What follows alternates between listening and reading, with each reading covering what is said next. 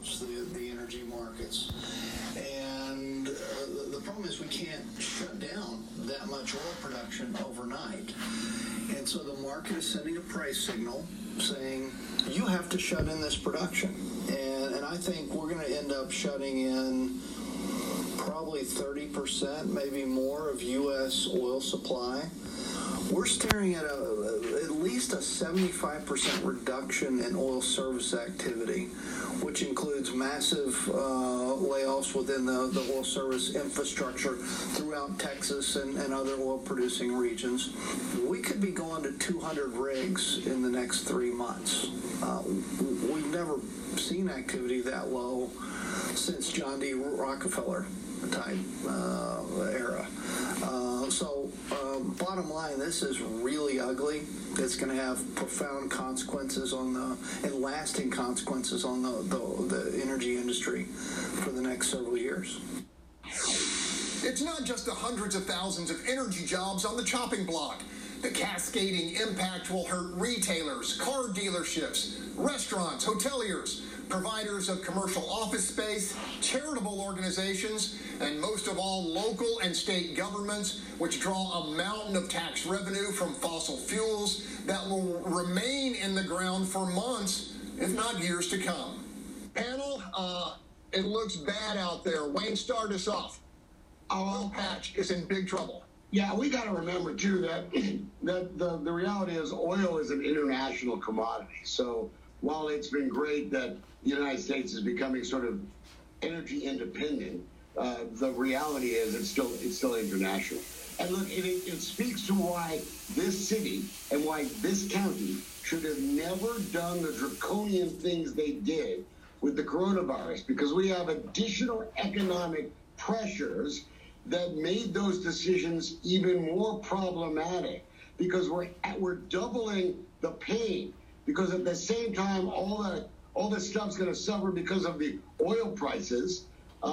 We closed them down for this virus thing, and we've made it twice as bad. Houston's going to be in so much trouble, folks. It's going to be very ugly, especially when it comes to raising taxes. Tamara Bell, you've lived through oil busts before. What's your read on what's facing us in the months and potentially years to come? My concern is that this one will be more difficult to recover from than the one when I was in college. When it happened in college, by me being just getting out the gate, I didn't have the impact that others around me did. But for those who were settled, had their homes, had their jobs, it wiped them out. There were foreclosures all over the place. People were literally walking away from homes in Missouri City. Cars were being repossessed. It was bad. This will, I believe, be 3 times as worse, because it's not just the oil, it's everybody. You're looking at people who had jobs for decades at sporting venues. That's gone. That's behind. You're looking at people who worked in clothing stores or had their own line of clothes or had their own businesses. That's gone, because their clients might have worked in the industry and now their income is no longer there. So I have to agree with Wayne. This is going to have a domino effect for a long time in Houston. And I don't see our way out, because it is an international. Oil is an international commodity. The coronavirus might have did this with us, but I promise you, Saudi Arabia and Russia had a hell of a lot more to do with what happened in the oil patches than the coronavirus. Yeah, I agree. Carmen Rowe, if you listen closely, you can hear the sound of house keys dropping in mailboxes in Midland, Odessa, as people just walk away from their homes. As you read and hear the scope of the oil patch downturn, what's your reaction? You know, I mean, I don't know. I know that this is going to be difficult for everybody. I know that oil is a huge commodity here in Texas, but we do a lot more with energy now than we ever did before. And so I don't think it's doom and despair necessarily. I think it's going to be difficult, but I think like everything else, we see this ever-changing situation. Yes, we've been here before and we got through it, but with all the money that's being put out there and all the people working together in a way that's much more unified than it ever was in the fractured environment where, like as Tamara said when she was in college, I think we may see some different results, hopefully. And, you know, hope that this situation gets better. But yeah, if these people can't get to the table and start doing something for the oil industry, I mean, we're going to continue to see it go down. My sister works for a pipeline company. They got a bunch of money from the government, which has helped to sustain them and allowed them to continue to keep their employees and to keep working. And so if we keep working together in that regard, I think it's going to help for now, but big changes have to come long term. Tony, you're always looking to elevate the Latino community economically, socially, but 20% unemployment, 30 million jobless claims already. You got to be worried. No, and my heart goes out to all the families that are struggling right now, trying to make rent, car payments, trying to keep their standard of living. That's a real struggle. But I think we all saw this day coming. We probably feared it would be through global warming. But like the panel has alluded to, it's also the global epidemic. It's also global competition. Other nations have been trying to sabotage this industry for us for a long time. We need to be creative. I hope there's an upturn. We can't just gamble on that. We need to really diversify our economy even more. Tourism, education, technology. We've got some great schools here. Texas A&M, they've got a great engineering program. Zachary Center, they've got a wind tunnel. They should be making money the way the Valley is making money with launches of satellites and SpaceX. Rice University is developing the ION Center. They need to be true to the community and come up with creative ways to use art and culture to make those industries. We need tourism. We need people to come to Houston, not because it's going to be a ghost town like Cleveland because the industry broke. They need to come here because we have cultural art in the Black community, Latino community. We got to stick together. We got to be smart, and that's how we're going to get through this. And we're going to get through this. It's going to be tough, but we're tough, we're smart, and we're strong. Charles Blaine, a hard number, 40 to 50% of the Houston economy can be traced in the energy sector. What's your take on the tough months to come? Yeah, I think part of what I gleaned from what Tony said was that we need to be diversifying our local economy here so that we're not fully reliant on oil. And I agree with that. And I think tomorrow makes a good point as well. This is going to be significantly worse than what we've seen in the past. You're right. Houston is so reliant on oil and gas. But what we haven't seen in the past during these oil downturns was this double whammy of a complete shutdown due to a pandemic. And because of that shutdown, now we're seeing the projected city deficit somewhere between $200 and $300 million. There are going to be furloughs and layoffs because of that. So you have a whole sector of folks who were in a reliable job who may not be in a reliable job and be added to this unemployment realm now. And so that's going to be a significant problem as well. And so then on the back end of that, you have the city now talking about levying a new tax on people for their garbage cans.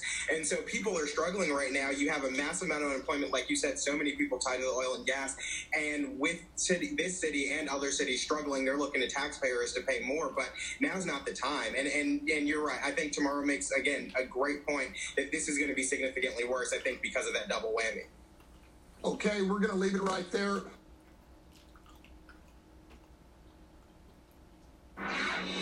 Up next, we hear from Senator John Cornyn, who we ask, is there any way government can soften the blow? His answer when we come back.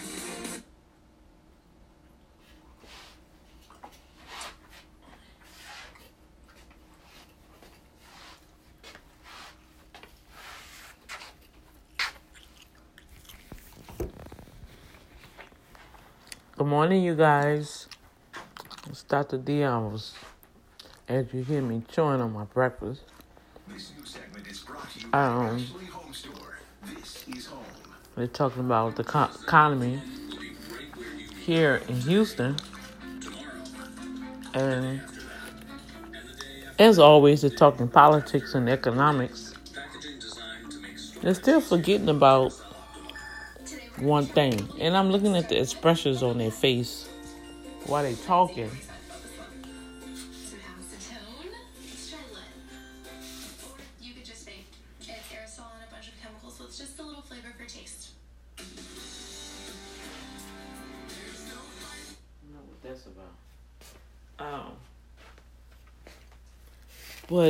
But at the end of all of this, still, who's hurting? It's the small communities that's hurting. It's the self-employed that's hurting. The independent contractors that is hurting. And he's talking about how they're throwing all this money right, into the system, but the money is not getting to the people. Supply of places to put it. Senator John Cornyn says the federal government is trying to siphon off some of the oversupply, but the move is a band-aid at best. There's really a double whammy. Part of it is just the lack of demand and the oversupply of oil. Okay, so that's the senator talking about the oil. They're going to always have crises with the oil prices, and eventually they're trying to make it seem like it's so horrible, but they always bounce back. Even though the prices are low, watch how them prices going to jump up by the end of the year.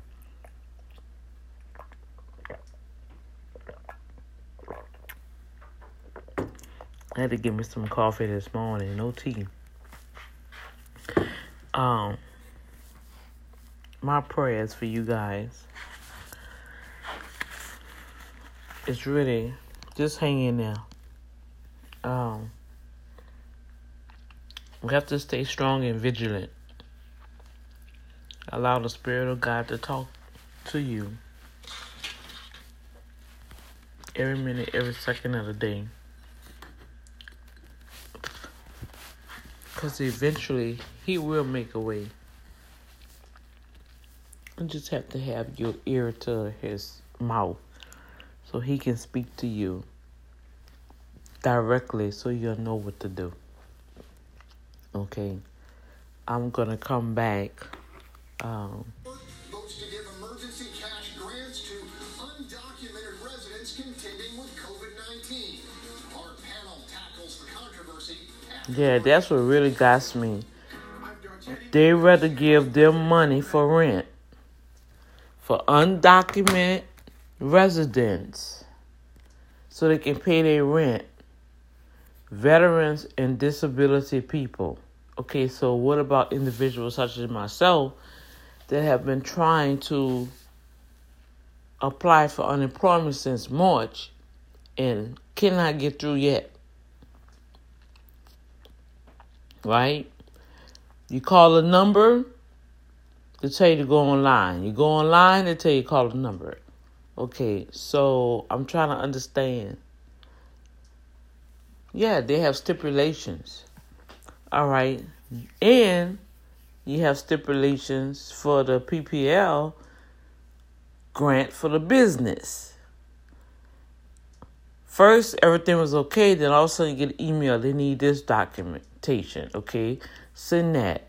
So they send me another email. You need another documentation. And I just literally sent them a nice email and stated, according to the CARES Act, this loan is based on ABCDFG.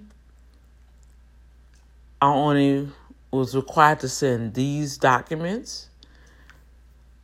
And for everything else that you asking me, I have sent. It's nothing else I can send you to show that I am in business for myself, knowing that I'm in business for myself. So I got to take care of my personal life in my business. So I'm stretching that money. My regular secular job I have no longer due to a work injury that did not pay me what I was supposed to have. Okay. So I just skated right on into another transition that kind of crippled me. You know, so this is like really like, okay, what is really going on here? Are they really, when they're making all these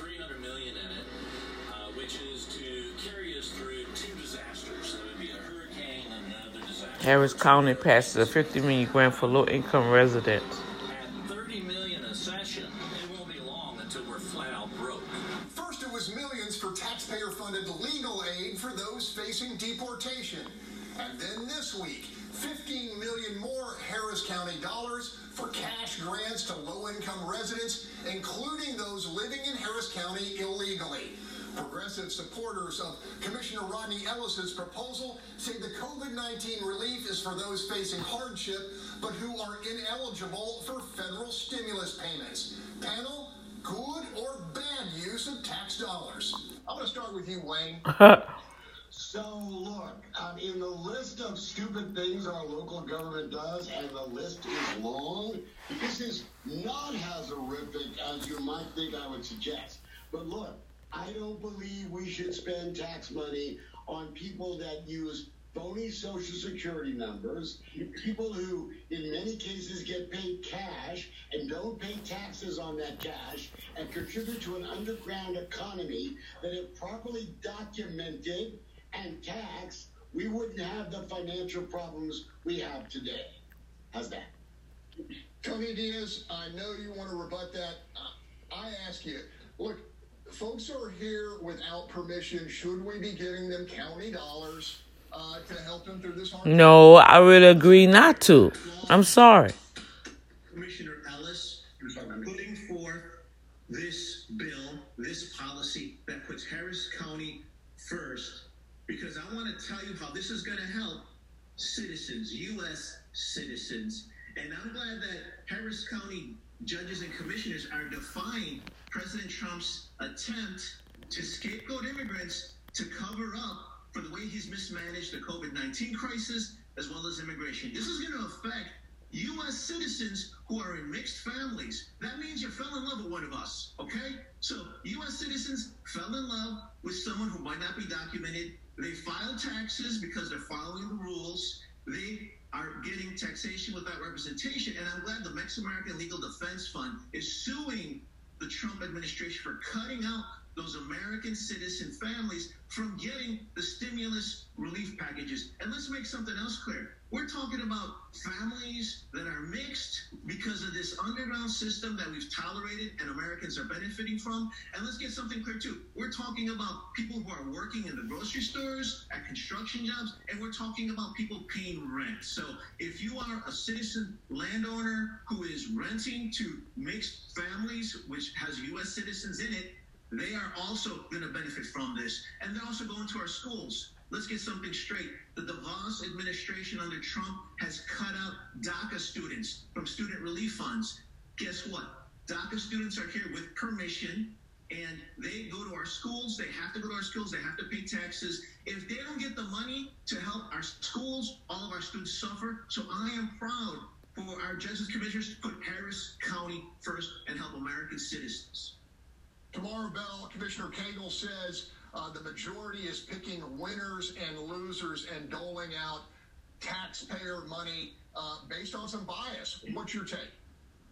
It's kind of hard for me to take a proposal at its face value when it's being presented by a commissioner who's under investigation for keeping millions of dollars of art off the tax roll so that we didn't collect taxes on it, then using taxpayer money to dress up, I don't want to say pimped out, but however you want to say it, a storage unit for broken equipment to store it in at the taxpayer expense.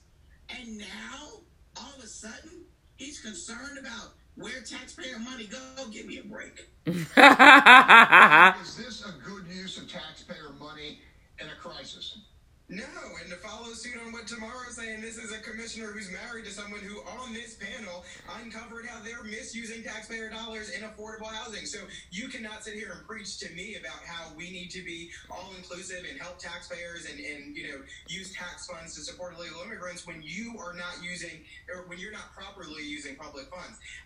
This is ridiculous. It's kind of like another boot on the neck of taxpayers in this county who are already struggling. Now we're paying for something for folks who don't live there. I mean, who are not legal. And I understand Tony's argument that there are mixed families and things like that.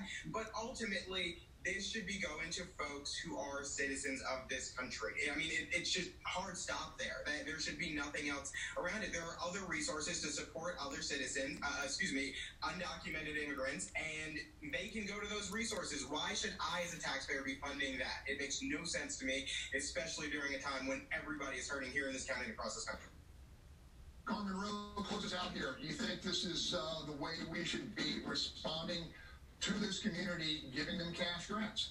Absolutely not. And I think the most important thing is that this isn't including illegal immigrants. It's targeted to illegal immigrants. And I have a problem with that when you think about, and you know people in your community who are business owners, who are here illegally, who didn't qualify for federal funding, who didn't get a stimulus check, who are left out in the cold. If we're going to give money, we need to start with those people. And if there's money left over, maybe we can get to the rest. But to start with and to allocate $15 million for people here who are here illegally and not any consideration at all for those people who don't qualify for other reasons, I think is short-sighted. Okay, we're gonna leave it right there. Wow. See, it's just foolery, you guys.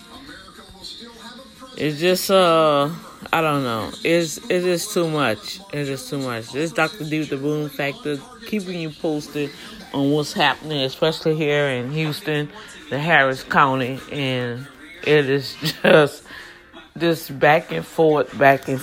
It's just so, if you really don't have your hope in God, you really be very, very despondent and really be like, what's the use? But I want you guys to know it is hope, and it is a sunny day at the end of the rainbow, and we just gonna stay forward, okay? I'll come back later with some more information this morning. Good to be able to speak with you guys. Since I can hear myself, I can feel myself a little better. Just want to shout out to all of you all out there. And God bless you. Much love to you. Stay home if you can. Stay safe. Enjoy. And I'll chime with you guys later. God bless.